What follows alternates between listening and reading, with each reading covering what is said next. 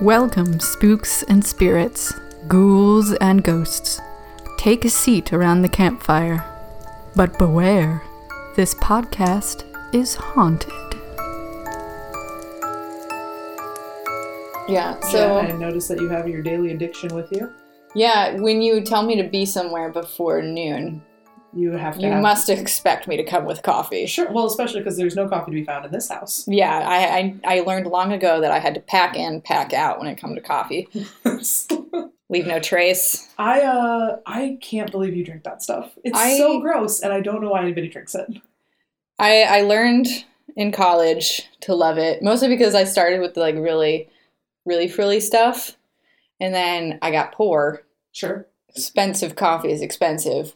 And then I was working in IT, and they had, the office coffee that they just asked a quarter for, and I was like, sold. That is a good price. That is coffee I can And afford. I was working there at 8 a.m., every morning my senior year, and I was like, I need something to help me wake this up. This has to happen. Yeah. And, learned to love it. See, while I appreciate what you're saying about the go-go juice, there is other better forms of caffeine that don't taste like garbage. Untrue. I feel nothing from tea caffeine. Well, yeah, Nothing. Nobody feels anything from tea caffeine. Caffeine pills are... Ugh, why would you disgusting. take a caffeine pill? Talk to the tech nerds. I don't know, man. Jesus Christ. My tech nerds, they do chew caffeinated gum at my work. See? Yeah. See? That's disgusting. But it does clear your sinuses. Gross. I do kind of like that. At what fucking cost? Well, that's a good point. So, this is the thing I don't understand. Is the thing. Why everybody in the world who drinks something that they have to be like, oh, it's an acquired taste. Fuck you, it just tastes bad. I don't understand. But, your tastes do change over time. Do they change that much? Give me a coffee. Okay. We're going to do... This is for science, everyone. This is happening live. Hello. Welcome to our podcast where we talk about ghosts. But we're doing a coffee taste test. All right, what's in this? Okay. And also, what am I drinking? You are drinking coffee that has been prepared with an AeroPress, which makes it smoother. Oh my god, you're such It's a fucking basically nerd. an Americano because you make a small amount of really intense coffee, and then you fill the rest of the cup with water. And so it's watered down espresso, essentially. Okay. So this is going to be disgusting. And then I put a fuck ton of sugary creamer in there. Yeah, this is about the color of how I like my tea. Yeah. Milky. All right. It does not smell good. It smells like dirt. I don't know why people drink this. I don't understand, guys. All right, I'm going to try it. Please. No! Why? It tastes like grass clippings. It's only the finest bean juice. No, thank you. What are you doing over there? Welcome everyone again to our paranormal podcast. Right. That flavor's still in my mouth. I'm sorry, but hey, you know what? The bubbly water should help that with that because that's how they do it in Europe. They just give you a little shot of bubble water. How'd you learn that? In my semester abroad. God, you fucking tool. I am. All right, well, this is about all the levity we're going to have in this show. No, actually. don't say that. I know, I picked another bummer subject. We need to have a talk about your subjects. how I just keep leaning into the saddest possible shit. Yes. Well, We need to talk. do we need to talk, or do I need to find a therapist? Yes. Is that what we need to talk about? You need to talk to a therapist. Anyway, I'm Jen. That's Kate, in case you're wondering. Oh, yeah. Jen drinks... Oh, shout out to all the new friends I made in Lansing. I started a new consulting gig over there. And as is my habit now, it immediately came out that I have a podcast. And they're all super excited about it. And so if you're listening, hi, Megan and Meg. and Megan's mom. That's right. I work with a Meg and a Megan. Adorable. Adorable. Yeah. So we are talking about the Civil War. The American Civil War. The American Civil War. And you are very appropriately wearing your Rebel Grays. As are you. And I'm wearing my Union Blue. Creepy. I don't want to be a rebel. Yeah, I don't support the Confederacy. This is going to be a bad one. But so we are talking about the Civil War in America, and I'm guessing a lot of Americans know a lot about it. But for our international listeners, we are going to give you a brief primer on some Yeah. things. Well, as much as a lot of Americans know a lot about the Civil War, a lot of the detail is actually lost Mhm. to people who don't take it, something. There's a Yes. particular subset of Americans Oh, yeah. who take the Civil War more personally than maybe the rest of us. So there are people in America who know a great deal about the Civil War. Yes.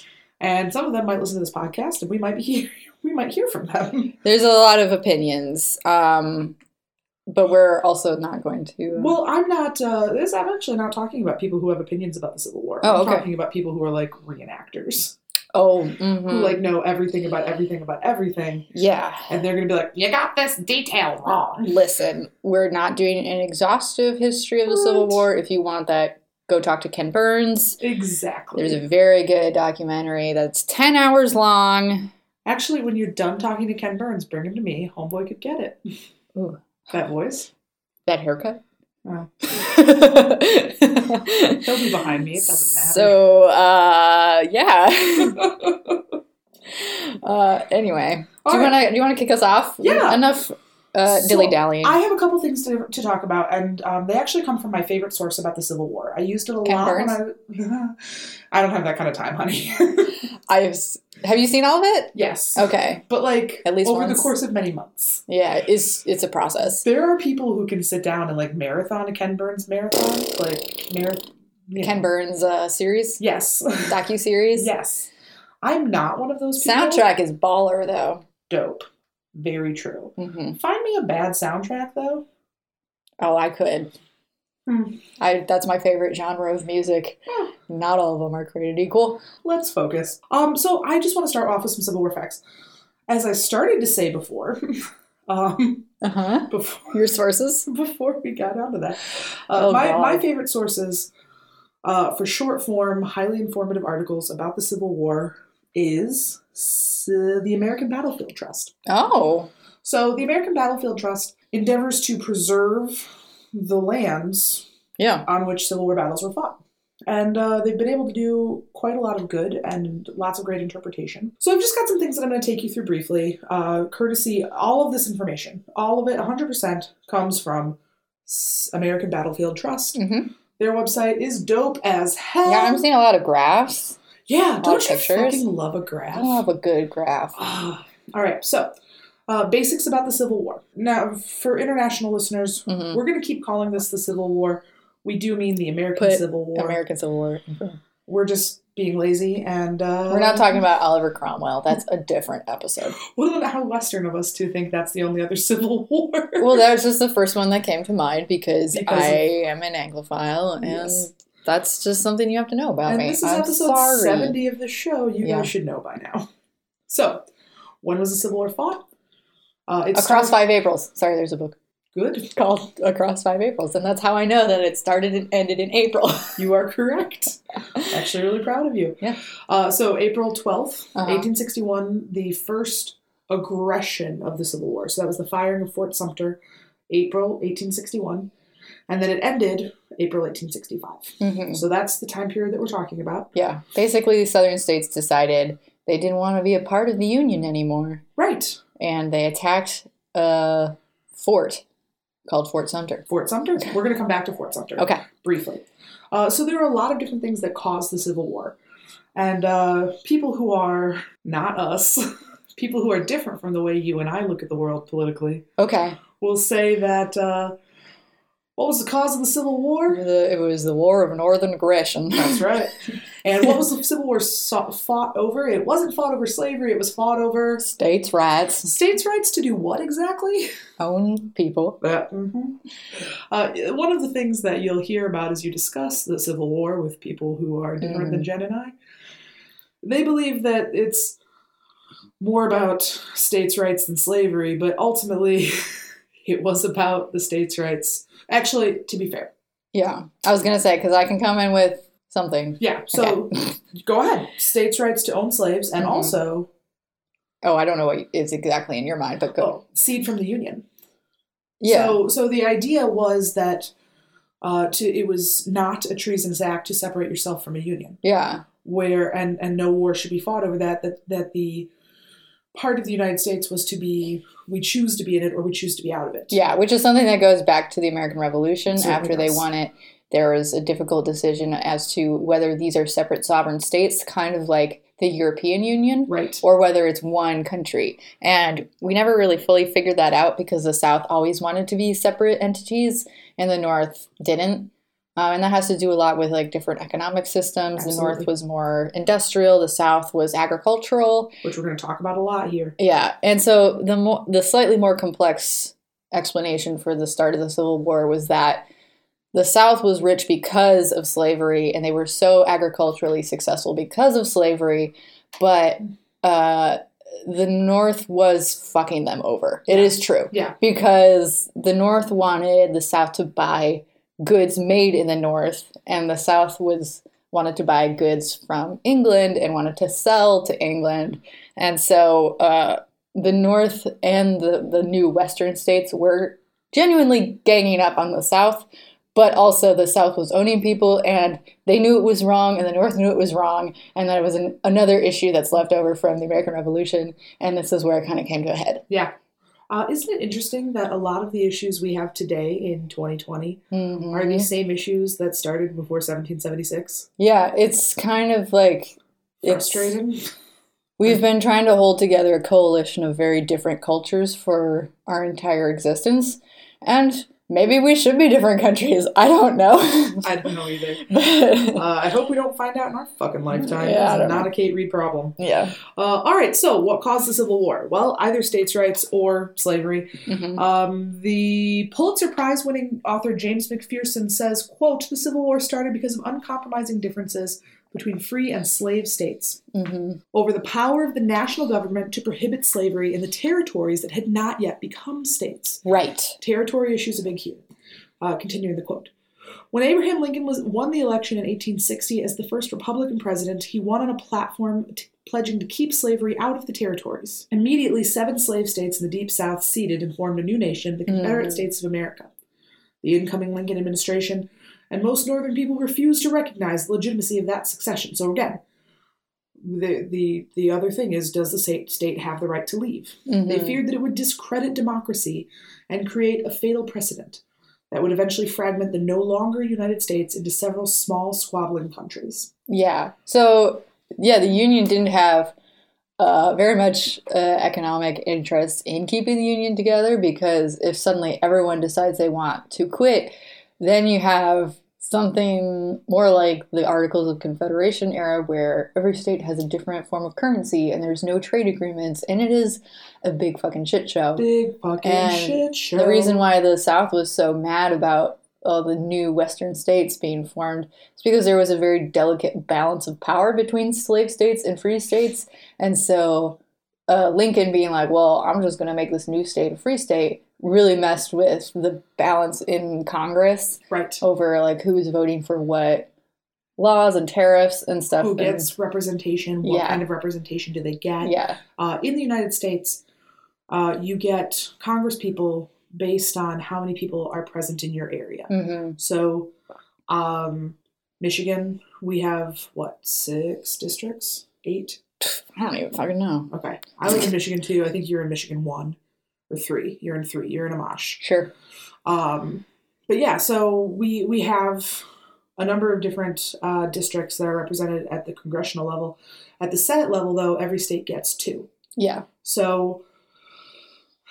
Civics. Civics! And that was like a compromise that does reflect our history with slave states, because southern states were like, hey, we have a lot of people, but we don't count them. And so we want to have just as much power as you northern states who do count everyone, or at least, no, not that they counted everyone, but that they had more white people up north.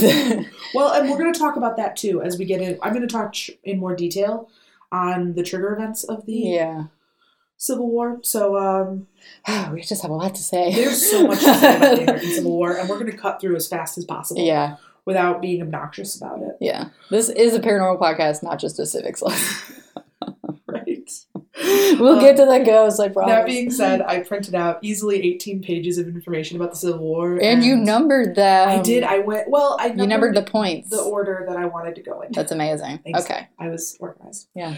So, we mentioned secession. Secession is when a state leaves the Union, when they decide to join the Confederacy or whatever it is that they're joining. Because it's only happened once, so. Right. And it fucking better only happen once. Yeah. South Carolina left that first December, 1 month after the polls closed, and it was pretty clear at that point in time that Lincoln was going to become the president. In case you don't know, in the United States, we have elections in November, but we don't pledge people in. What is this? So in the United States, we have the elections in November. We do the inaugurations in January because that's how long it used to take to count all the votes and actually be sure who the winner was. So South Carolina saw the writing on the wall. They seceded first, December 20th of 1860, followed in pretty short order. January, we had Mississippi, Florida, Alabama, and Georgia, and Louisiana go next. In February, there was Texas. April was Virginia. May in Arkansas in May, rather. North Carolina also in May, and June of that following year was the final state, Tennessee. So those are the states that bring up that are the South. A lot of the new territories, like say Missouri, were contested. Missouri was roughly 50% slave sympathizers, 50% Union sympathizers. I should say 50% Confederate sympathizers, 50% Union sympathizers. Sure. So they leave, they say we're starting a new country, and they elect Jefferson Davis as their president. So then battle had to happen. So, of course, the first battle is the firing on Fort Sumter, which we've already touched on. But there were thousands of different battlefields. This trust, the American Battlefield Trust, has their work cut out for them because there are Civil War battlefields that stretch Pennsylvania to Texas, New Mexico to Florida. Jesus. The majority of the fighting, though, did take place in Virginia and Tennessee. So if you're talking about going to a Civil War battlefield, that's where you're going to find. You want to get the most bang for your buck. You know I like to bang for bucks. Yeah. So the bloodiest battle of the Civil War was far and away Gettysburg. Which It needs its own episode. We're not doing Gettysburg. We're not even going to touch on it, guys. I will say, we'll touch back on one fact from Gettysburg later. But so at Gettysburg, over 51,000 men died. Jesus Christ. Yeah. At Chickamauga, they had 34,000. And it goes, this is a top 10. Number 10 of the top 10 is Vicksburg at 19,000. These were incredibly bloody. Yeah, and I mean, as far as American wars go, it is one of the, percentage-wise, one of the bloodiest wars in our history. I'm super glad you brought that up. Oh, do you have data on that? I have data. Yes. I have data. So, there was a study done in 1889 by William F. Fox and Thomas Leonard Livermore. They were both Union soldiers. And they did a study, like I said, in 1889, that tried to come up with how many soldiers died during the Civil War.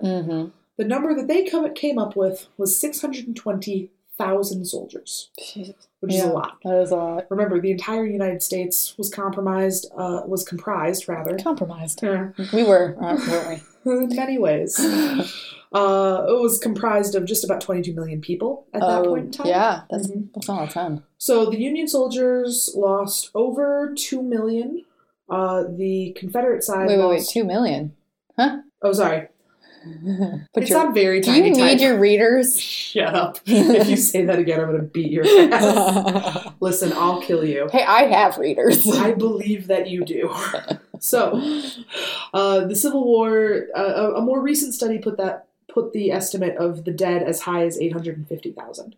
Yeah. But 650 is probably the most widely recognized casual number. Okay. Now, talking about American soldier deaths, let's compare that to how we've stacked up in other wars. Please, yeah. Now, obviously, when we're here fighting against ourselves. Yeah, all the casualties are technically counted as American because it's... Thank you for saying the word casualty. A little point. Okay. A casualty is not a fatality. Ah. So there have been men in the Civil War who were casualtied many times. Okay. A fatality is what we're counting here. They don't say wounded? No. Okay. It's an obscurity of language, and people use them interchangeably, but they shouldn't. I don't like that. I know, I'm sorry. So a casualty is any battle, anything that can happen to a soldier that makes him ineligible for the next battle. Gotcha. It takes him out. Okay, so it's not like a paper cut. Right. Okay. Exactly. So like, so long as he can't go into battle again, like the next battle, he has to sit that one out. Yeah. He's a casualty of war. Okay. A fatality is what we're counting here. Gotcha. We'll probably slip up and continue to use them interchangeably, but that's technically wrong. So Okay. Fine. So in the Civil War, we have that 600,000 men gone. World War II, American soldiers who died were only 400,000. Okay. Yeah, so So- that's like half of that. Just slightly more, but yeah, Oh, well, I guess depending on what number. that's true. Contested. In World War I, however, we only lost 100,000 men. That's because we came in right at the end. And saved them all. Yeah, you're welcome. Oh, God. Oh, fuck. We can't say that about World War II because that was definitely just the Soviet pile of bodies that won that war. Yes, very much so. Anyways, the current war that we're in, Iraq, Afghanistan, we've actually only lost about 6,000 American lives. Okay. And in the Gulf War, from our childhood, just 258. Wow. I know. Kind of doesn't even feel like a war, does it? Well, I mean, for those 258 people. And their loved ones. Yeah. Absolutely. All right, so I had other things to talk to you Oh, about. I interrupted you You and did. fucked up your whole And we took a numbering whole system. thing. You made me jump from 3 to 5, Jeff. I'm sorry. You should have just anticipate the order in which my mind will pop to different topics. So we were talking about where the Civil Wars fought. We said Virginia, Tennessee. Bloodiest battle, definitely Gettysburg. Mhm. Top 10 includes Vicksburg. What happened to the dead? That's where we are. Oh, okay. So They went into the ground? They did, pretty much right where they fell. Okay. So if you visit a Civil War battlefield, You walk in on you'd be walking on the bodies. the bodies. Absolutely. Others, so where they were buried where they fell, others were buried near the hospitals where they died. Most battlefield dead were eventually exhumed and moved to the National or Confederate cemeteries. Mm. However, because there are so many bodies, the time and the effort that it took to disinter them, there are undoubtedly tens, if not tens of thousands, Civil War soldiers in unknown battlefield graves. Spooky. I thought you'd like This that. is where it gets good. So another common question is how many soldiers at the Civil War? So the United States had a combined population of 22 million. Southern states... Oh, I'm sorry. When I said 22 million before, I was just talking about the North. Oh, okay. Forgive my error. I highlighted that. I'm and sure moved there's on. some Civil War buffs sitting at home yelling at us. Right. So But again, you've come to the wrong place. the combined population of the northern and southern population was about 30 million. Okay. 22 million in the north, about 9 million in the south. That tracks. Mhm. Well, 9 million that they count? No, I think 9 million total. Total. Okay. Yeah. So the There's a reason for that, distinction. there's no way they would get that high if they weren't counting black people. Oh, okay. There's just no way. Were they counting 3/5 of them? There's No, a because good chance of that. That's. Oh, let's talk about soldiers and their lives. Ooh, okay. So how much do you think a soldier would have been paid in the Union Army? A pancake made of sawdust. Well, you're not wrong. Getting food to Johnny cakes. That's what they're That's called. what they're called. Getting food to both sides of the war was incredibly difficult, and by the end, almost all the soldiers were starving. And speaking of how much you don't like my coffee, imagine it was all made of what, chicory, which is like wood, basically. I don't know what it is, but I it's. feel really... Actually, you've seen chicory a billion times in your life. Can I tell you what chicory is? Please do. All right, so you know when you're on the highway and you see those small blue flowers that grow really close. They grow in the gravel. And It's winter. I don't know. Jen's like, I can't even remember All the plants sun. are dead. I don't know what you're Once talking there about. was the sun. That's right. That's a Thumbelina reference. Oh my God, yes it was. Don Bluth in the house. Mm. All right, let me show you. You've seen this flower before. So they look like small flowers that you see on the side of the road. Oh, okay, yeah. Yes, so these small blue flowers, they've got really distinct petals. They grow all over Michigan, and they're an invasive species. Guess who brought them? The Civil War people. Before that. Oh. The French fur traders. Oh, fuck them. Well, whatever. freaking invasive. It doesn't matter. Keep going. Oh my What God. is chicory? But like, what is it made? Like, what is the coffee made? Is the root? The root. Okay. So- So you're eating. So when French Drinking- fur traders brought chicory, and they Yeah. were utilizing chicory as a coffee substitute because they couldn't afford coffee, Yeah. they would make their coffee on the banks of the river. Yeah. And then dump their ground out. And Then it would take root, go and now and- it's all over Michigan. Yeah. All 'Cause right. I think that's cool. It is cool, but it's an invasive species, and I guess it's maybe not doing. I don't know. Some of them, like Asian carp and zebra mussels, you can You say can get mad about. fuck them. Yeah, I guess. But, Okay, we're so off track. who brought us off track, Jen? Sorry, chicory coffee. Okay. So how much did the soldiers get paid? The Union private made $13 a month, Hmm. unless he was black. Well, yeah. Mm-hmm. Ask me how much a black private made. The movie Glory, $7. the respect of Matthew Broderick. Now, eventually, Congress did go through and they tried, kind of, to rectify that discrepancy in 1864, and they did start paying Which is black like people the same as white people. almost the end of the war, but yeah. Yeah, exactly. Good catch. So African Americans actually did have a large part of the war. Yeah. They, in the South, they were involved in the war effort in that they were slaves who were there on hand to serve generals. Yeah, but in and the- there was a lot of enslaved people who were conscripted into service. Yes. Which, is slavery. Yeah. To conscript someone into service. Yeah. So when Lincoln put forth the Emancipation Act Proclamation in September of 1962. 1962. 1862. African Americans, both free and runaway slaves, came forward to volunteer for the Union in substantial numbers. Mm-hmm. Approximately The Massachusetts 54th, I believe, is the one of them. most notable unit. Yes, very good. Approximately 180,000 African Americans, making up 63 units, served in the U.S. Army, 18,000 in the Navy. Neat. That's cool, right? Yeah. So, along with these new groups of soldiers, Mm-hmm. they also had to institute the very first draft. So the draft in the Confederacy. So remember, the Confederacy has about half the amount of people as the North has. Yeah. And they go out of people real fast. Yeah. Like, real fucking fast. By the end of the war, the boys who were playing the bugle Mhm. were as young as 5 and 6. Mm. Because they're bugle boys who would normally be too young to hold a gun. The At Boogie 12. Woogie Bugle Boys? Wrong war. I But know.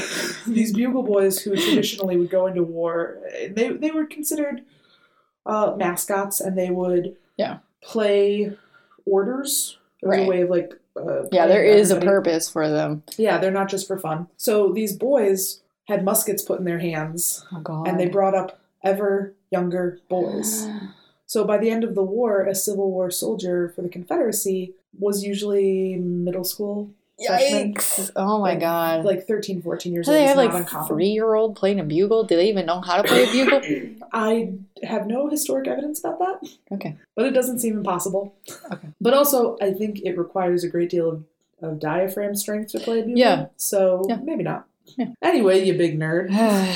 We can't talk about the Civil War and me not like just go insane from just everything to talk about. There's so much. There's so much. So, those are some basic facts. Mhm. We're painting a picture. One of the things that I want to talk about briefly is how slavery worked in the United States. Oh, yeah. 2 things that are special. Were the Irish ever slaves? No. That is correct. Anybody who ever tries to tell you, well, the Irish were like slaves in America, refer them to me. They can get fucked. The Irish were not slaves.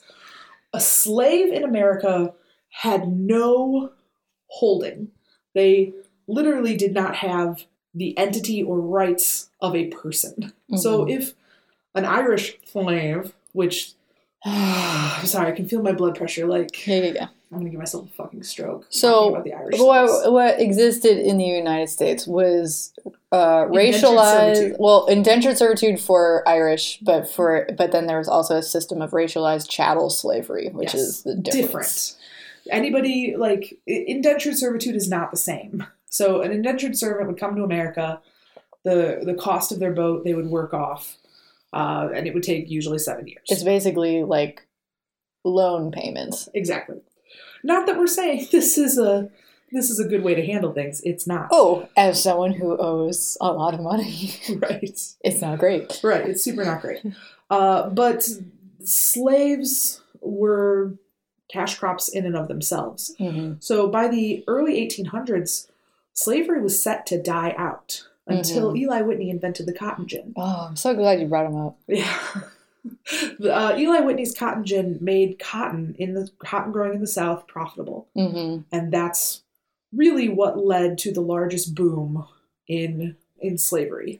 So at that point in time, though, the United States in 1808 had actually banned the international slave trade. So we were no longer importing slaves from West Africa. And we should say enslaved people. That's actually a very good point. Yes, we should. Okay. We're no longer importing enslaved people from the West Indies and West Africa. Instead, we are growing, so to speak, breeding them here. And as you do with cows. Yes, it was a larger crop. It was a larger cash crop than actual agriculture in the South. Yeah. You made more money buying and selling, trading human beings. Yeah. And that's they're humans. And I get mad about it every time. Oh, boy. It's... Mm-hmm. And do you know who made sure that it continued? Who? Wealthy people. Yeah. And do you know who did all the speaking for the wealthy people?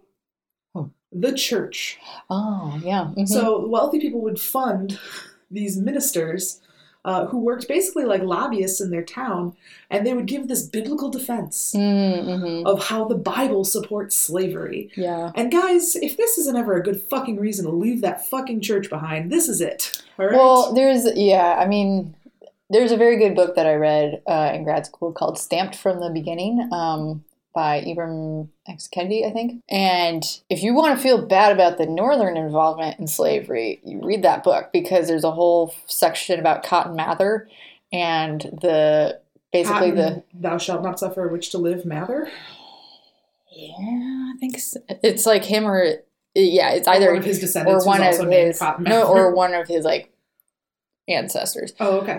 But it was basically right from the beginning in the 1600s, there was a biblical need to defend the practice of enslaving humans, and that is particularly when it got racialized, because slavery has existed for millennia and it didn't always used to be racialized. Right. But then, although Jewish people will tell you that there's been an element to it. Well, there has, but it's been like different people, and then actually there's this whole thing. Okay, but essentially Puritans in New England had to justify the system, and so they said, well, they're not Christian, and so that also meant that they didn't allow enslaved people to be Christian, which justified their subjugation of them. Yes. Now, a lot of people who also supported slavery in the South and in the North said, well, intellectually, Black people are inferior. It's like raising children. They're forever children. And if it weren't for us, they would be going to hell. Yeah. If we weren't forcing them. Yeah, because eventually the South did get behind educating them in religion, but it was a very kind of limited sense. Right. It was only in religion. Yeah. So, and we'll talk more about that. Anyway. So Eli Whitney invents the cotton gin. The cotton gin makes it possible to make a great deal of money off of cotton that can be grown in the southern United States.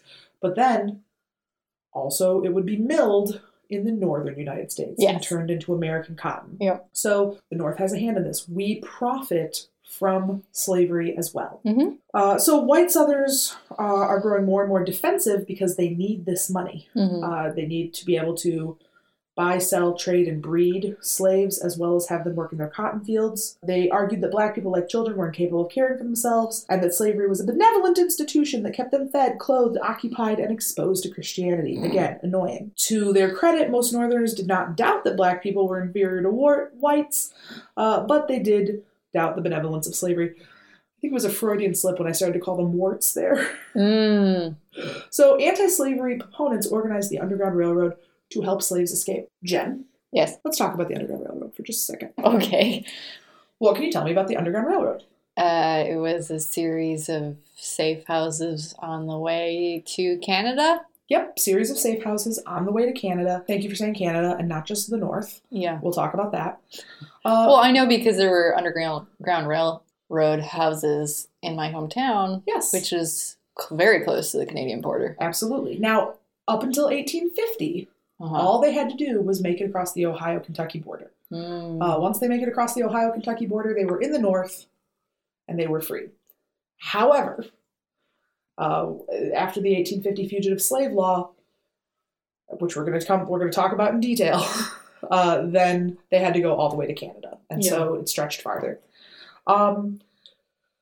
When you are talking about these safe houses, who owns the safe house? Whose risk does the Underground Railroad belong to? Well, I mean, there's a lot of different. So let me take the onus off of you first. Okay, I was like, I want to say white people, but I feel like that's the wrong answer. It is the wrong answer, Okay. but it's very much the narrative that is predominant in our society. Yeah. The Underground Railroad was not primarily run or started or maintained by white people. Really, very few white people were involved, and the ones who were usually involved in a financial way. The only ones who were involved in more physical ways were almost all from one church. Do you know what church? The Quakers? The Quakers! God bless the Quakers. God bless the Quakers. Today they're called the Society of Friends. There is a church in Grand Rapids. I like them on Facebook. We are friends. Oh, cute. If I ever remember 2 seconds ago when I was shitting on the church, Yeah. guys, if you like Jesus and social justice, what you like is Quakerism. Check it out. So, the Underground Railroad was started by black people, it was run by black people, and the idea that it's mostly a benevolent white institution is racism at work. So, the Underground Railroad was a series of houses, and it was a form of resistance against the institution of slavery. So yeah, slaves held no land, because they were property, just like your toaster can't sue you.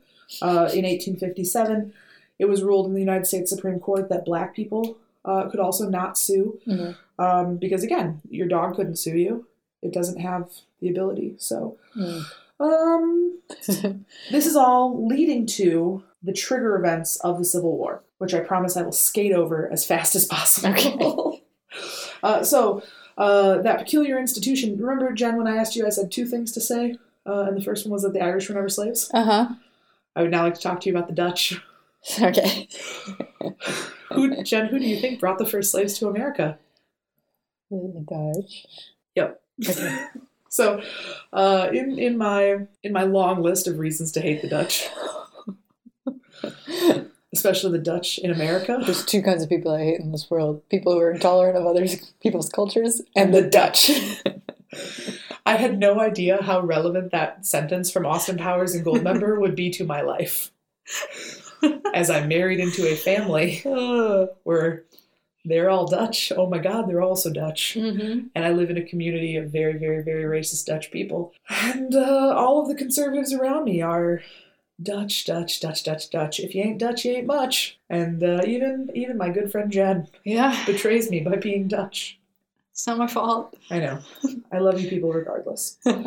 So, slavery brought here by the Dutch in 1619, and it continues on through 1865.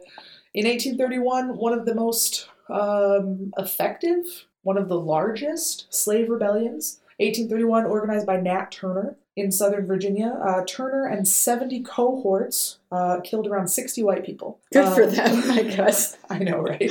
Honestly, yeah. Very Lucille Bluth. Good for him.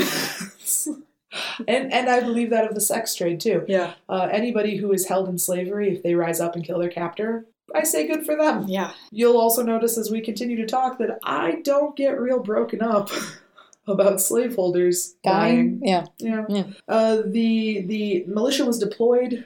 Infantry and artillery suppressed the rebellion after 2 days. They call it 2 days of terror. I don't give a fuck. Who's terror? Yeah, so fuck them. So 55 of those slaves, including Turner, were tried. I'm sure it was Scare quotes. Right. They were executed. But then... Yes. But then... Yeah. Over 200 more slaves were lynched by horrified and frenzied mobs. So A practice that continues now, continues really onward, onward. almost to this day. I'm not gonna get away from the word almost. Yeah. So Virginia lawmakers then went the extra step of rolling back the protections and rights that black slaves had been given. Mm-hmm. So they prohibited education and the right to assemble. Yep. So cool. Yeah. Cool. The Wilmot Proviso starts bringing us into territory expansion. These are the growth years following the 1803 Louisiana Purchase. The Missouri Compromise is the thing I skipped. I jumped right to Nat Turner. Should have started with the Missouri Compromise. Well, we alluded to parts of this before. Certainly. So the Missouri Compromise is also known as the... Great Compromise of 1850? That's a in different thing? 1850, yes. We'll talk about that. I don't know. Sorry. So the Missouri Compromise is a... Stop quizzing me. I'm so sorry. So it's the policy that would guide the expansion of slavery into the new Western Territory. Gotcha. So Missouri applied for... I learned all this, by the way. It's Right, just of course you been did. like 15 years. This is literally what every fourth grader spends, 4th and 5th grade spend 2 years of education on. Mm-hmm. So they established policy for the expansion of slavery into the new Western Territory. Missouri applied for statehood as a slave state, and it started a huge national debate. That was in 1820. Ultimately, they reached a series of agreements that become known as the Missouri Compromise. Missouri was admitted as a slave state. Maine was as a free state. Right. By bringing them in at the same time, You keep the balance of power. in Congress, exactly. They also drive a line through the Western Incorporated Territories along the 3630 parallel, dividing the North and the South. So along with that, a couple years later, 1850 comes the Compromise of 1850. Oh, yeah. So the Compromise John is C. Calhoun. very good. And creepy looking motherfucker. So Stephen Douglas and Henry Clay, they broker a lot of this with... John C. Calhoun. Very good. The Compromise admitted California in as a free state, but did not regulate slavery in the remainder of the Mexican Cession, while strengthening the Fugitive Slave Act law. The Fugitive Slave Act law made it against the law for Northerners to help a slave escape. Mm-hmm. It also meant that you could be collected by U.S. Marshals. Spoiler alert, there are no police in America until it's time to round up slaves. Mm-hmm. So there's your thin blue line for you right there. Mm-hmm. Also explains why a lot of white people would have been reluctant to join in on the Underground Railroad. Yes, absolutely. Absolutely. Because people be rule followers. So they now, Fugitive Slave Act, those people have to turn in slaves as stolen property if they find them. And by making people who are kind of against slavery, not really for it, be forced to participate, what they're actually doing is heightening this polarization. In 1852, Harriet Beecher Stowe writes Uncle Tom's Cabin, which shows the benevolent story is bunk, shows the horrors of slavery, and really excited the North. Mm-hmm. And now comes Kansas. Kansas and Nebraska, 1854.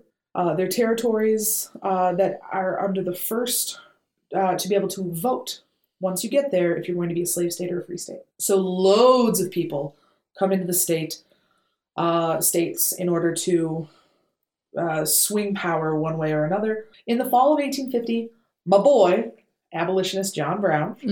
I figured. Of course I love him. Yeah. Of course. I don't really care if you murder slaveholders. I said it. Yeah.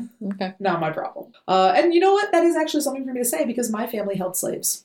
So, like, I'm just going to claim that, yeah, this is personal for me, too. My family was from Missouri back then. We were part of that slaveholding South. There are people in my life who I have met as an adult and as a child who are African Americans with the last name Reed. And the reason they have the same last name as me is because my family... Oh, I don't care. Okay. It's on there. Is 1,000% because my family used to own their family. Okay. Yeah, because I was like, you know. So when I say I'm okay with people killing slaveholders, I'm throwing my own family under the right fucking bus. And I don't know my family history like that, but I was Dutch, so we at least... But you guys were the Dutch who came later, weren't you? Yeah, but my ancestors would have definitely benefited from the Dutch side of that trade. That's true. You right. We didn't probably directly own people, but if you're in the merchant class, you're there you benefiting go. from it. Well, and they had the first stock market, so Yeah. you very well could have made money off of that Yeah. sale. Yeah. So, my boy, John Brown, Mhm. goes to Kansas, and there is a sacking of Lawrence by border ruffians from Missouri, who they want to tear apart an abolitionist printing press. Well, John Brown's not having that. So he and his sons go and kill 5 pro-slavery settlers. I don't feel bad about it, and I don't Mhm. feel bad about supporting it. He eventually skedaddles. This is the massacre at Pottawatomie Creek. But it launches a guerrilla war between pro-slavery and anti-slavery forces that eventually had to be put down. John Brown escapes from that, and where does he end up? In 1859? Harper's Ferry. Harper's Ferry, that's right. God, I feel like I'm in 8th grade again. You're doing great. Thank you. So again, he supported that violent action at Harper's Ferry, West Virginia. West Virginia now, it was just Virginia then. He and 19 of his supporters led a raid on the Federal Armory and Arsenal at Harper's Ferry, Virginia, West Virginia now, in an effort to capture and confiscate the arms located there and distribute them amongst local slaves and begin an insurrection. They do not win. Mhm. Unfortunately, they are all tried and put to death for treason against the state of Virginia, and they are hanged, And I hate that term, December 2nd of that year. R.I.P. John Brown. Skipping stuff because we have to go faster. We're getting real in the weeds right now. I know, I'm sorry, but this stuff all matters. Mm-hmm. So then Lincoln. I think we know enough about Lincoln. Do we? Does anyone? Does anyone? Ever? In 1860, a quarter of all Northerners lived in urban areas. The battle between rural and urban that is still Raging. in America today. Look at everything. If you ask anybody from a rural area how they feel about people who live in LA, it will not be positive. And also, if you ask someone who's spent their whole life in Boston if they've ever met a Republican, a lot of times they have not. They have not. Coastal elites are a thing. It's very true. I So have met some of them. even the term coastal elites, that's such a Midwest thing to say. Yeah. So the culture battles of city versus country are still reflected here. I actually I find coastal elites to be better people than the people I hang out with. Some of them, but then there are definitely, like, what really gets my blood boiling is, like, when they are just, like, referring to this area as flyover territory. And I mean, more for us. there's so many, like, think pieces about New York City art critics coming here for Art Prize and how shocked they were to find any culture at all in this area of the country. And it's insufferable. Like, I think there's a difference between people who are educated and people who are snobs. Yeah. So, like, snobbery, I don't think is charming. Yeah. But when you vilify education as elitism, I get pissed about that. Oh, same. I see both sides of it. Is what I'm not against education by any means. I'm a very educated person. You're the most educated person in this room. But I get real salty about either side judging the other too harshly because I've met several people both on the coast and in the middle of the country. I suppose I'm the harsher of us. Yeah. I really get down on people who live a small life, and it's personal for me. I was, like, right there with you until I did spend more time on the East Coast, and I met a lot of people who were pretty ignorant about the middle of the country, and that's when, like, that will get your Midwest pride flowing. Okay. Like, I'm just saying, like, I think even you would start fighting for the Midwest. I don't have a problem. I love the Midwest. Exactly. Other than, like, winter, I'm staying here. Yeah. Like, I love the Midwest. The people here are very kind. Like, talk about people not believing that there are any airports in Ohio. Cool. Like, the capital city of Ohio being like, oh, I'm surprised you could find an airport. That's the kind of ignorance I'm talking about. That's all I'm saying. Anyway, we can keep going. Yeah. So clearly most of my life was spent amongst people who believe that if you have any sort of degree higher than a high school degree, you're a highfalutin city girl. Yeah. And I cannot tell you how many times I've come up against that idea. Yeah. And Yeah. So, okay. Perspective. So, again, my point to the 1860s is that the fights that we're fighting today are the same fights they were fighting then, which is so stupid and aggravating that we have not moved forward. Well. So the South was agricultural, the North was industrial. A quarter of Northerners lived in the city. Slavery had died out, replaced in the cities by factories by immigrant labor from Europe. In fact, an overwhelming of immigrants, 7 out of every 8, settled in the North rather than the South. We also had more transportation. There was more ability to get between places. 2/3 of all railroad tracks were in the United States North. Which is a huge factor in the Civil War. Haha, indeed. More Northerners than Southerners were Whig Republicans. Okay. Now, wait a minute. Oh, God, the political systems. I know we've touched on this before, dear listener. Yeah. But just for what it's worth, up until we'll split the difference and say the 1940s. Yeah. It really becomes apparent in the 60s. Yes. But up until the 1940s, if you said Republican, you meant the goodies. Yeah. That is no longer the case. Well, yeah, it's like the political parties have essentially switched platforms. Yes. So Party of Lincoln, my fucking ass. That's right. When a conservative says to you that they're the party of Lincoln, you can casually tell them to get fucked. Because they would have hated Lincoln. They would have hated Lincoln. Lincoln, don't get me started. So, you guys know what we're talking about. Yeah. The South was less educated, less mobile, and they had almost as many blacks as whites, which was a huge threat to them. So, in fact, slaves and free, there were 4 million black people and 5.5 million whites. That's not a huge difference. No, it's not. And of those, one group does more with their bodies and is more physically adept and knows how to use a lot of tools. Yeah. The whites had every right to be afraid of their slaves. Yeah. They were almost outnumbered, and especially in specific areas, they would have been hugely outnumbered. Now, there's nothing to fear from people you're not keeping as possessions. Yeah. But that's a thing they didn't want to consider. Now, as we're heading into this war, 2/3 of Southerners do not hold any slaves at all. Why would they fight for this? Because America runs on pitting the lower classes against each other. Fucking right they do. This war was a war, just like every other fucking war, fought to benefit the wealthy. Yeah.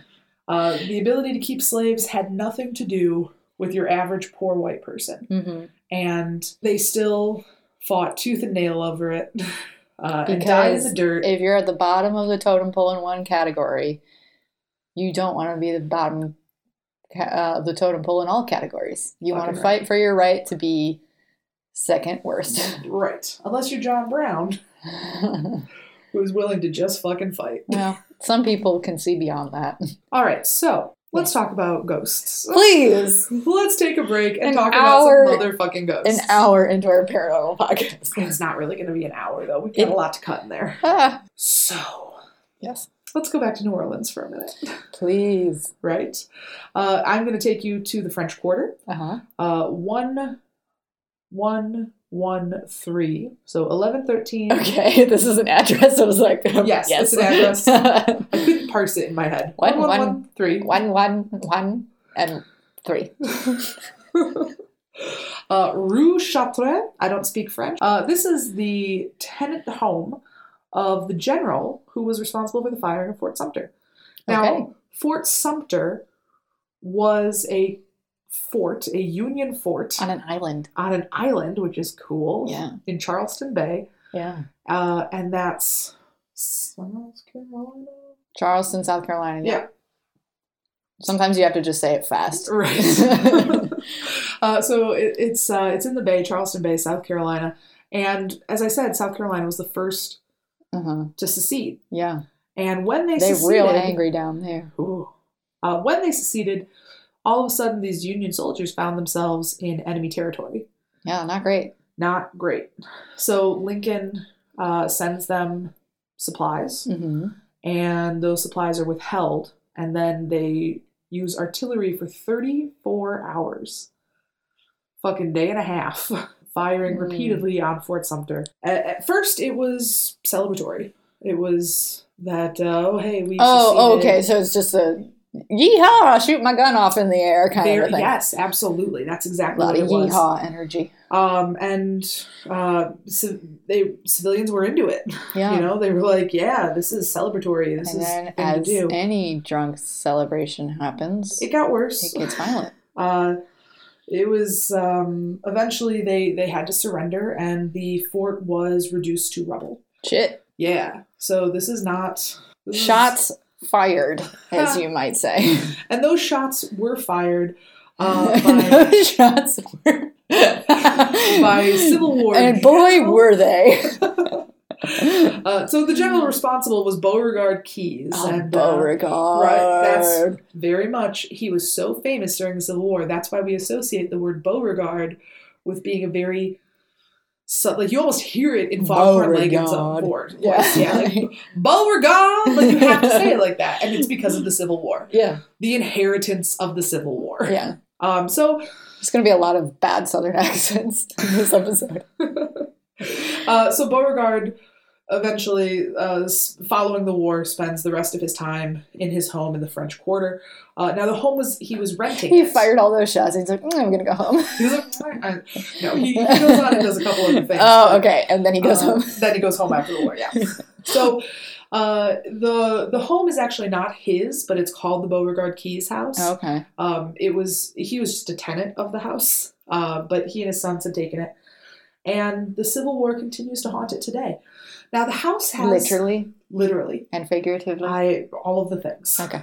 So often, as people are inside the house, they see Civil War soldiers. Ooh. They materialize in their gray... The spookiest of Victorian apparitions. Yes, I agree. No, that's not your children. We'll get to that. Stay tuned. Jen, someday you're going to let me finish the sentence. I just know it. Never.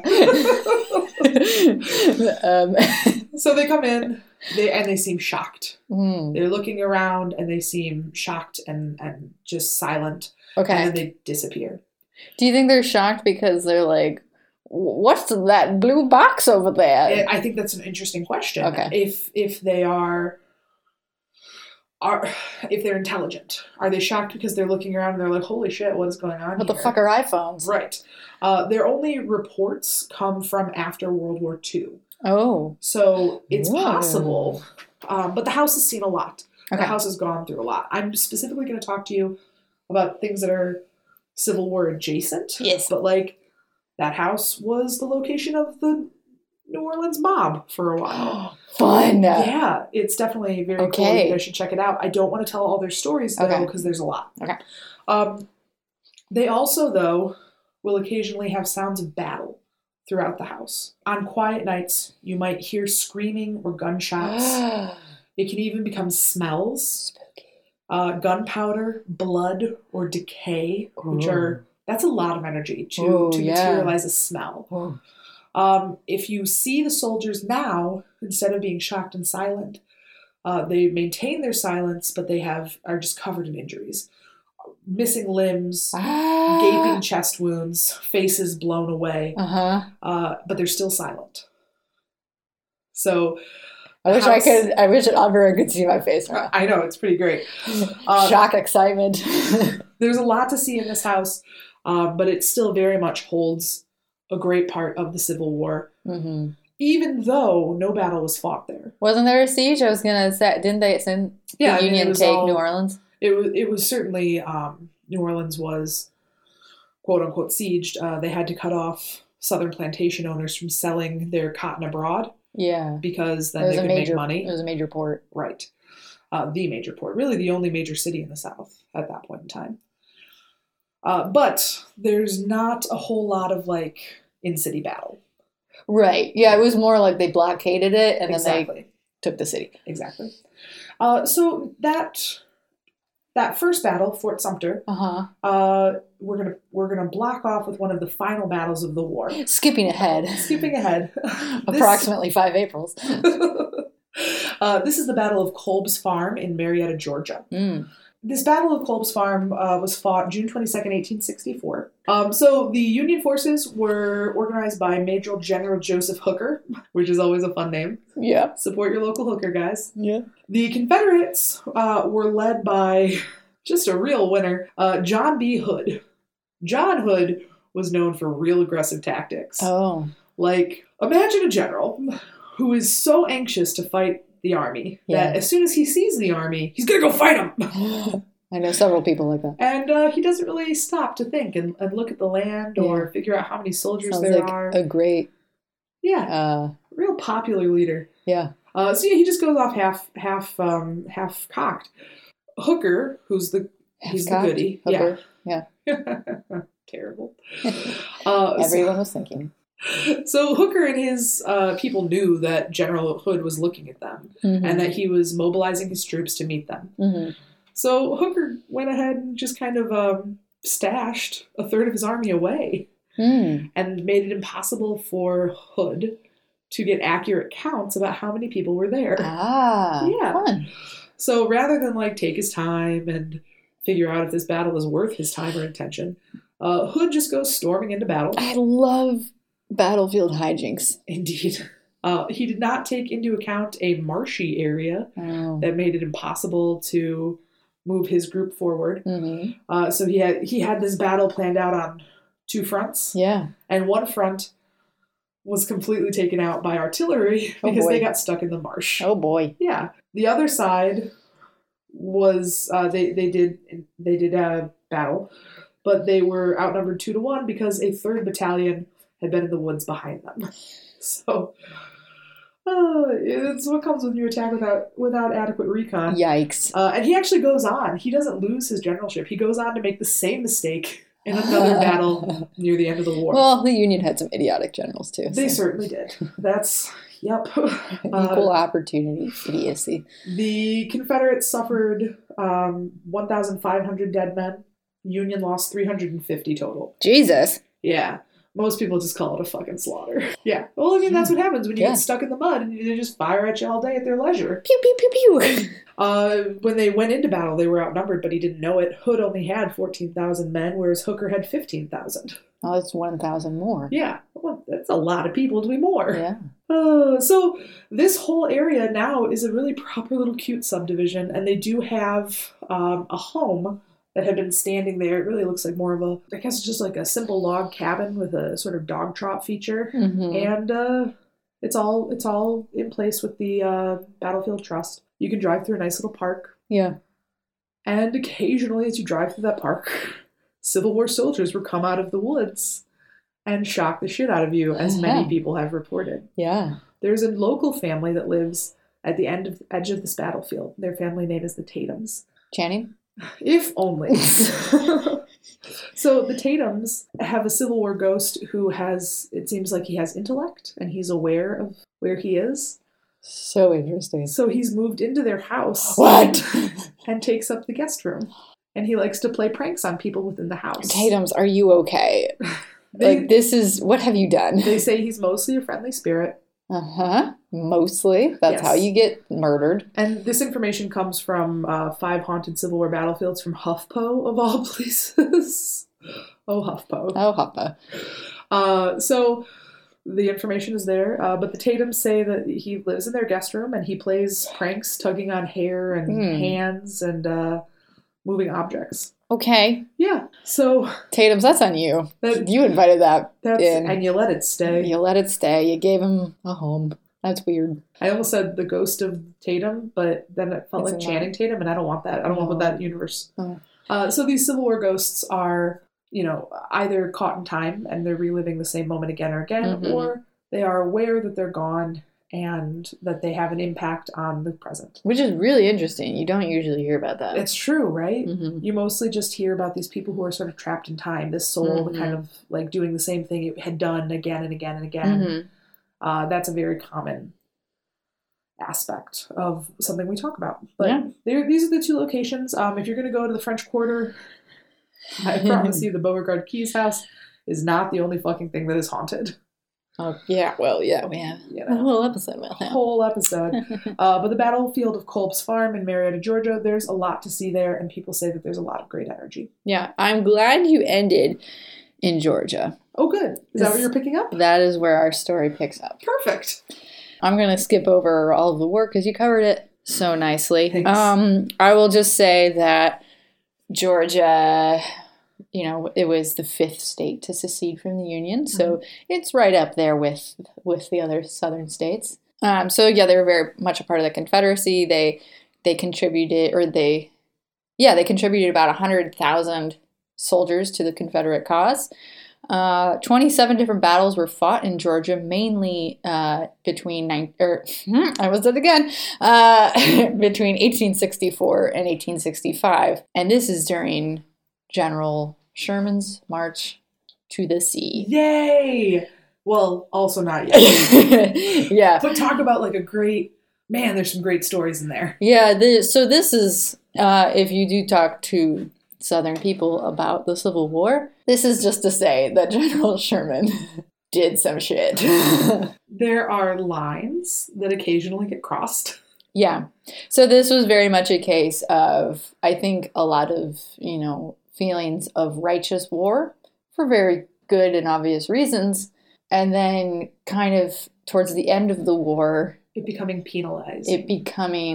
Crossing some lines of like what we're going to do to punish these people who What's we appropriate. want to eventually bring back into the fold. Right. So Oops. General Sherman was kind of fucking sick of war and wanted it to end, and he kind of went on a rampage as he marched his army to the sea. Now, to his credit, Yeah. without such decisive action, it's possible this war could have dragged on. That's a lot of the arguments that we have about bombing Hiroshima. Okay, but I hear what you're saying. I do not think it's fair to say that the ugliness of a nuclear attack, Mm-hmm. 2 nuclear attacks, Yeah. I don't want to forget And Nagasaki. Yeah. is the same as what Sherman did to the South. Okay. Was it cruel for cruelty's sake? It wasn't. Probably. It wasn't as bad as nuclear bombs. Yes, but he did give his soldiers free reign to get a little Viking. literally rape and pillage Yes. the South, and Yep. they literally burned cities down. Uh-huh. And Which, fun fact, well, okay, it's not a fun fact, but now all of our government buildings are made out of stone. Yeah. It was a lesson that they learned from Sherman yeah. because they lost so many records. Yeah. So this is just to say that Sherman has a very divisive legacy, depending on where you're from. We have a Tecumseh, Michigan, Yes.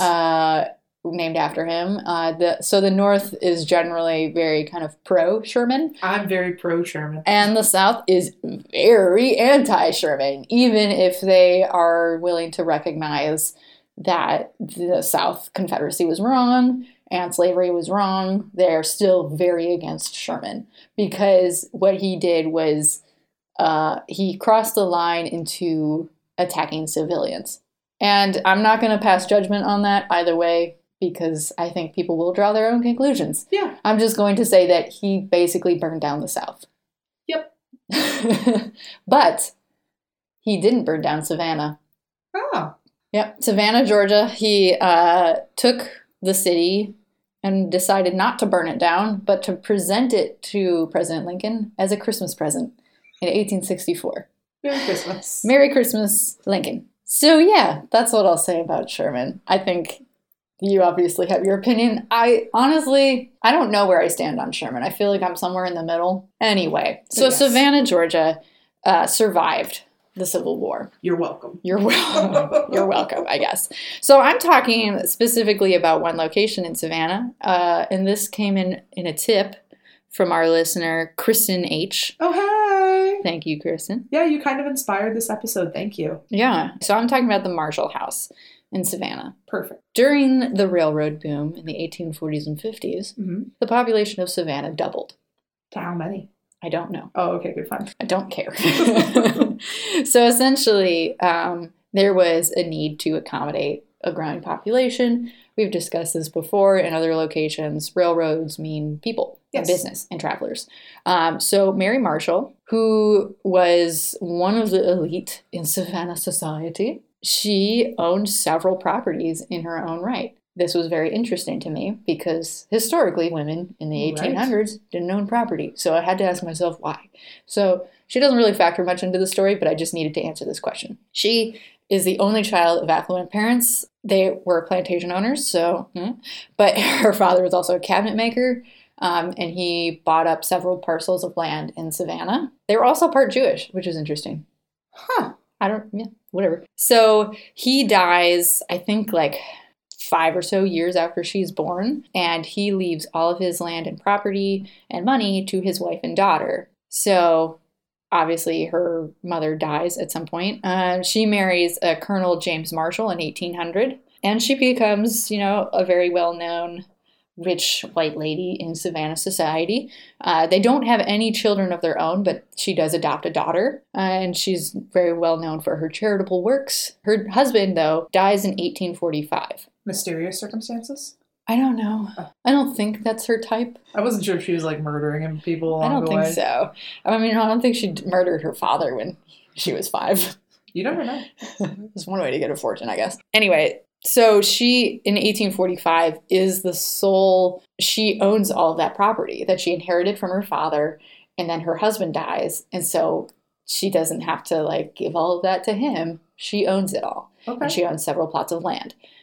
So she decides to start building up, things on this property. So one of those things that she builds is the Marshall House. And it's built and it opens for business in 1851 as a hotel. Okay. And she, owns it, but it's not like her sole thing. So this is where she kind of steps out of the picture. Bows out of the story. She doesn't even work there. She's the landowner. Okay. So she owns the land and she built the hotel, but she doesn't manage it. Cool. Because she has other things going on. Right. She's a rich white lady. Yeah. So there is an 1830s era portrait of Mary hung in the reception area of the hotel. So she's there to welcome you in. Wait, is it still standing today? Oh, it's still standing today. Dope. And it's still a hotel. It is one of the few, this is very rare where it's a building that was built as a hotel and it was functioned as a hotel basically almost continuously until today. There was a period. We have to stay there. Yeah. Yeah. There might be some rooms you want to avoid. But nope. Okay, so it is located in Broughton Street in the heart of Savannah. It is in the Greek Revival style, but there was a later cast iron facade that was added, making it look like it belongs in the French Quarter, really tying this whole episode together. Very tidy. It was a hotel, and then Sherman, as I alluded to before, arrives in Savannah in 1864. And so they occupy the city for about a year. And during this time, they used the Marshall House as a hospital. Okay. Because it's a hotel, so a lot of beds. Makes sense. During this time, there's also a yellow fever epidemic. Yeah. So, I mean, anytime you're using anything as a hotel, it's not going to be great. Right. Or as a hospital, I mean. So, yeah, a lot of people died there, as you might guess. Right. Yellow fever is not a joke. Mm-hmm. I didn't really go too much into details. Suffice to say, a lot of people died in that place during the occupation. A little later, during Reconstruction, the Marshall House is home to one Joel Chandler Harris, who is the author of the Uncle Remus stories. Oh. Which is the basis for the character of Jim Crow, right? Song of the South. Song of the South. Yes. If you're interested in the Disney movie that Disney would rather forget, there's a whole series on You Must Remember This about Song of the South. Yeah. And also, if you look a couple pages back on YouTube, it's there. Oh, yeah, you can definitely find a lot of clips.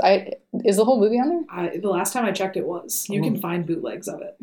Interesting. Anyway, so the hotel was closed in 1957. The second through fourth floors were abandoned, but there were shops remaining on the ground floor until 1998. So I guess it wasn't completely continuously a hotel. Okay. But it wasn't anything else during that time. And then the shops were there until 1998, until it was completely closed, and there was an extensive renovation in 1999, after which it opened once again as a modern functioning hotel Fantastic. that you can stay in That today. we were staying. Yes. So efforts were taken to preserve the historic elements of the hotel, which I love. I love me some good historic preservation. It's true. So, I knew that would get y'all hot and bothered. God, I love a good historic hotel and building, and I think it's a really creative way to have character and to have a unique story to your establishment. So I am very pro reusing old buildings. I love you so much. I took a whole class on historic preservation, and I'm ready to advocate for it. But they did save a lot of the original historic elements, including the brick walls. There's Philadelphia pressed brick on the facade and Savannah gray brick throughout. Oh. I think it's funny that they used Philadelphia brick on the outside because they knew it was fancier.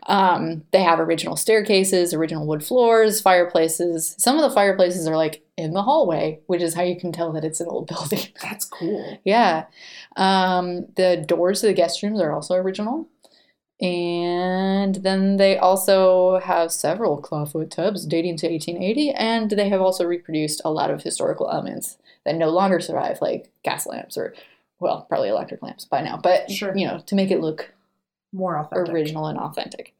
So during the renovation, workers were kind of excavating parts of it, and a lot of the things that they have uncovered are on display on the second and third floor, like little bits and bobs that they found. However, there's one thing that isn't on display, and that is what they uncovered in the basement. Is it a dead body? It is! When they were working in the basement, they found a wooden floor that had rotted and needed to be replaced. What was underneath the floor? They tore up the floorboards and found human remains, Oh! namely hands, feet, arms, and legs. How many? Nearly 3 dozen. That's so many! Yeah, because during the Union occupation and when it was a hospital, that room was the surgery. Gross! Yes. Gross! So Gross! that is, they talked about how they found them in like specific bundles that they assumed would have been like that day's batch of amputated limbs. So instead of throwing them out or burning them or something, they just popped open the floorboards and stuffed them under. Can you imagine how bad that room would have smelled? Oh my God, so bad. So bad. There's just like weeks worth of like piles of rotting. In a room with no like ventilation. gangrenous, like not just like a regular, severed limb, but like already rotting. I can't. There's no way. In the basement. Oh, It just so would have bad. smelled like blood and decay. Oh, so bad. Yeah. And mold, probably. Yeah. And just infection and disgustingness. So, yeah, that was a choice that they made. That room is now the manager's office. What are jobs I don't want for 800, Alex?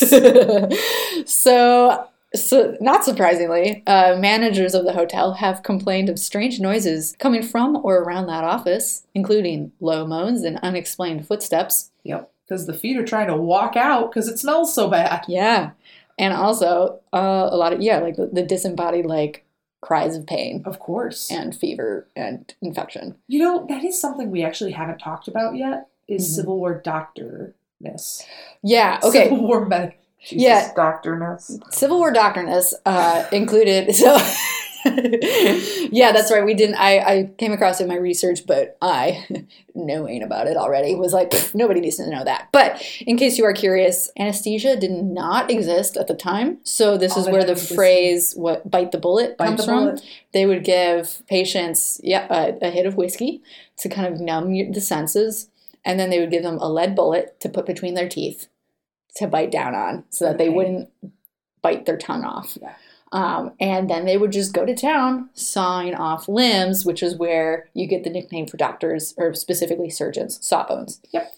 Fun fact, the tools that they used at that point in time, while they did have metal blades, had wooden handles. Yeah. Precious little holds on to germs. Like wood. Like wood does. And also they didn't know to wash their hands. Right, so they would just go from gangrenous body part, rip it off, to the next person who didn't have gangrene. Do you have the data on how many people died of disease and infection versus I don't, but I can get it bullets? right now. Because I'm it's sure, a lot. yeah. I've read it before. So this is from Civil War Medicine, Mhm. from E-History.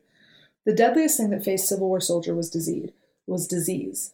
For every soldier who died in battle, 2 died of disease. Okay. Why do I feel like we covered that once? I feel like we have. Maybe when we talked about New Orleans the first time. I don't know. Maybe. Anyway, yeah, so more soldiers died of disease than being shot on the battlefield. Yeah, by a lot. And a lot of that happened here. So one manager saw a shadowy figure pass when he was supposed to be alone in the hotel. He described the figure as wearing a blue overcoat and appearing to be missing an arm. That same figure has been seen several times since. I love it. After they uncovered all these limbs from underneath the floorboards, it said that that's when the strange noises started. Of course. Almost as if the lost souls there are searching for their lost limbs that have been removed. Yeah. Yeah. And there's no way they would ever be able to be like, oh, this is the arm of Timothy J. Smith. Yeah, I mean... You know, like they're just gonna... They're just, I assume, in a mass grave by now. Right. Because what else can you do? Right. So it's not just soldiers in this hotel? Tell me more. You remember when I said something about children? Oh. Guests and staff have both reported hearing a small child bouncing a ball up and down the upper hallways. There wasn't any story about who this child might be. I assume just someone in the long history of the hotel. Guests ask about disembodied sounds of child's footsteps in the hall or hearing a child laughing. How do you know it's a child's footstep? I guess, like, I don't know, the small pitter. So I guess what could be a clue is the cadence of footsteps. Adults like have a longer stride. Walk a certain regular way, and children are very like Gambit. Oh, can you imagine hearing the little shuffling pitter patter like running children? I mean, yes, but I would just be like, shut up. Yeah, anyway. One guest described seeing a soldier with a small boy who told the visitor to, quote, get out of my room. She did. As anyone would. Yeah. See, and that's a moment of intelligence. Yeah. Now, that's is interesting. He temporally displaced? For sure. He doesn't know that he's in the future now. But they know that someone is in his room. Right. Exactly. Yeah. I got chills, and not just because it's getting colder in here. I'm sorry. Others have reported feeling caressed while they sleep. Gross. Yes. Consent matters. It does. But what's interesting in this case is most people describe it as a hand being pressed to their forehead. Like checking for disease. Checking for yellow fever. Whoa. There's been reports of a well-dressed gentleman reading a book by a specific window. Also, a lady dressed in white floating through the hallways. I think if any place is haunted enough to have like a few ghost stories, there's you have to have a lady in white. Always a woman in white. You gotta. Which I think I've covered before is sometimes seen as an omen and not just a regular person. Yes. It could be. I don't remember what that omen means, but... Oh, I think it's usually like a spurned woman. So there was once a doctor and his wife staying at a hotel who mentioned at checkout that he had been woken up in the night by a gentle tickling sensation on his feet. He at first assumed it was just something with the comforter or sheets, which is almost more uncomfortable, I think, than a ghost, because then it's like bed bugs. That makes me want to sleep with socks on. Yeah. But he eventually, it kept going, so he woke up and he looked to the foot of his bed to see a little girl tickling his feet. She smiled and vanished. Fuck that. Fuck that. No thank you. No thank you. Indeed. and the staff had reported smelling odors. Like decay? They didn't say what odors, but I assume it has to be decay. Right. Like, nobody's going to be like, oh, it smells like Chanel No. 5 in here. I better report that to somebody. Some people do. There's some hauntings that it's like you smell their perfume. That's true, I guess. Like at Hyde Hall, you smell either roses or pipe tobacco. Mm. Yeah, that's true. So, depends. But I feel like in this place, it's got to be decay because there can't have been a lot of good smells happening in that place. Imagine having a hotel or like a shop. It's on the first floor, right? Mm-hmm. The manager's office or the basement? I think it's in the basement. They said a lower floor. Regardless, like, there's just body parts buried in the floor. And everybody was just kind of okay with that. It happens. You deal with it. And then it was just lost to time until they investigated it. I guess I kind of want to meet the, like, surgeon boy who was like, yeah, we'll just throw it on the floor. It's fine. Yeah, like you couldn't just fucking take it outside. Right. I don't. Maybe Anyway. you don't want the dogs getting to it. Oh, possibly. And Gross. I guess this is also, it's a time where they believe in miasmas, like Right. Foul air. bad odors causing disease. Right. But I feel like all the more reason to take it out and burn it, right? Like you wouldn't want that. It's incredibly Under hard to your produce floor. a heat hot enough to burn a human flesh. That's true. So if you don't have the capability of getting a furnace that hot, then don't even try. Yeah. Anyway, so yeah, staff have reported odors and bad vibes from specifically rooms 214 and 314. Do you think if we call today, we can book those rooms? Oh yeah, you can stay in them. Nice. I assume there's probably a waiting list of people who are, I would say, passionate about the paranormal, like us. So, we might have to fight with some of them. Anyway, the staff have tried various means of getting rid of these, quote, odors and bad vibes. They've used deodorizers and ozone machines. They didn't work. Finally, they tried group prayer, and that worked. Yeah, that makes sense. Energy. A floor up in room 414, Mm-hmm. there was an aura and an odor so oppressive that the staff members could not stay in the room long enough to pray. Wow. So That's a bad sign. That's a bad sign. So they tried various things. Eventually, a housekeeping manager found a solution by putting a radio tuned to the gospel station in the room with the volume turned up, and that seemed to work. I should say that my sources are marshallhouse.com.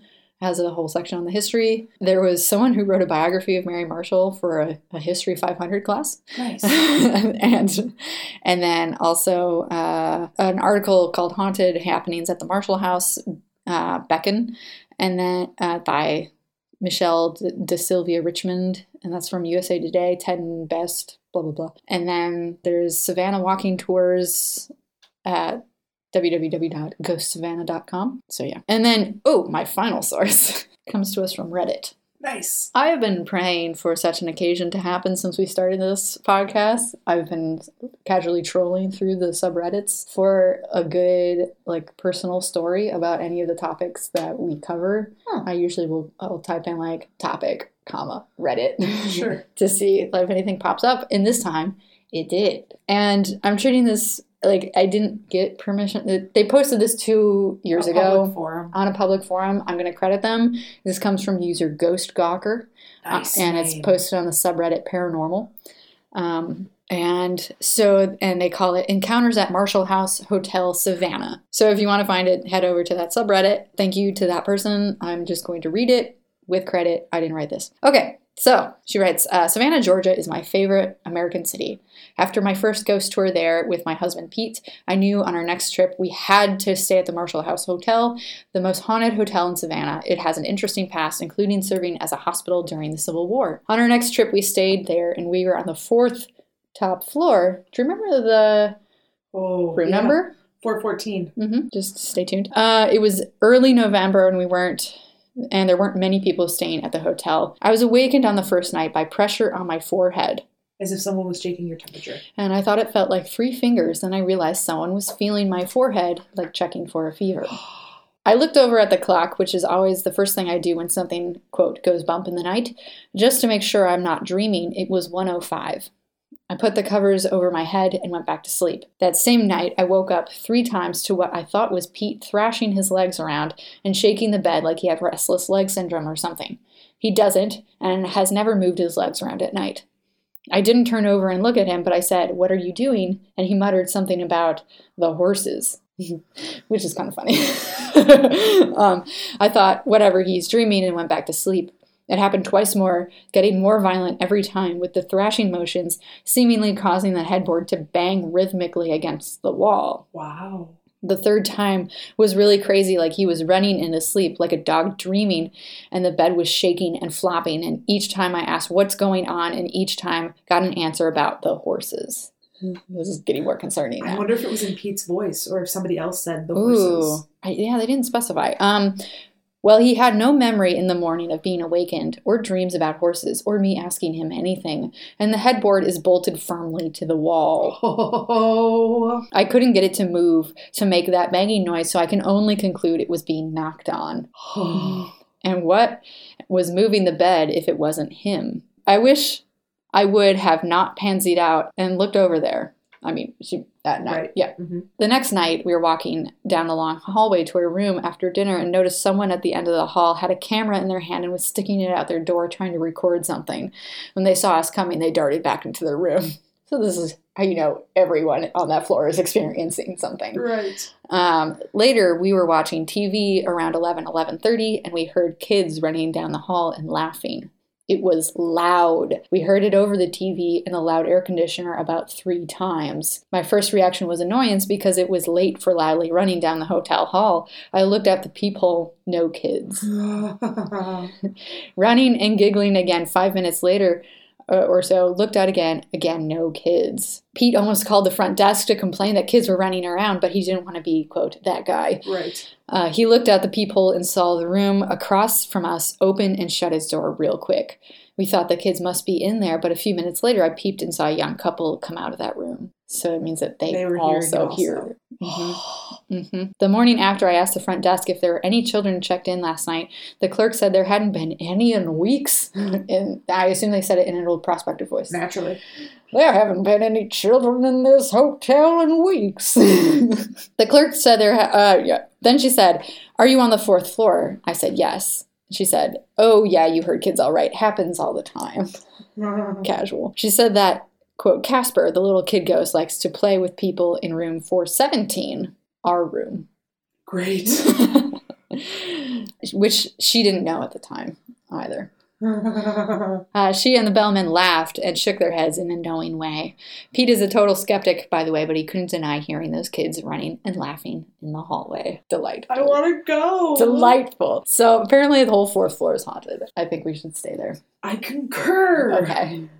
Wow. And that's the Marshall House. So thank you to Kristen for suggesting that. My darlings, this is too long. We're going to skip a listener episode. Yeah. We will be coming back to you soon. Mm-hmm. 2 weeks, a fortnight even. A fortnight, you might say. But we're going to let this go. Thank you for listening about the Civil War. We have a couple new patrons to thank. I want to give a shout out to Sarah Sid.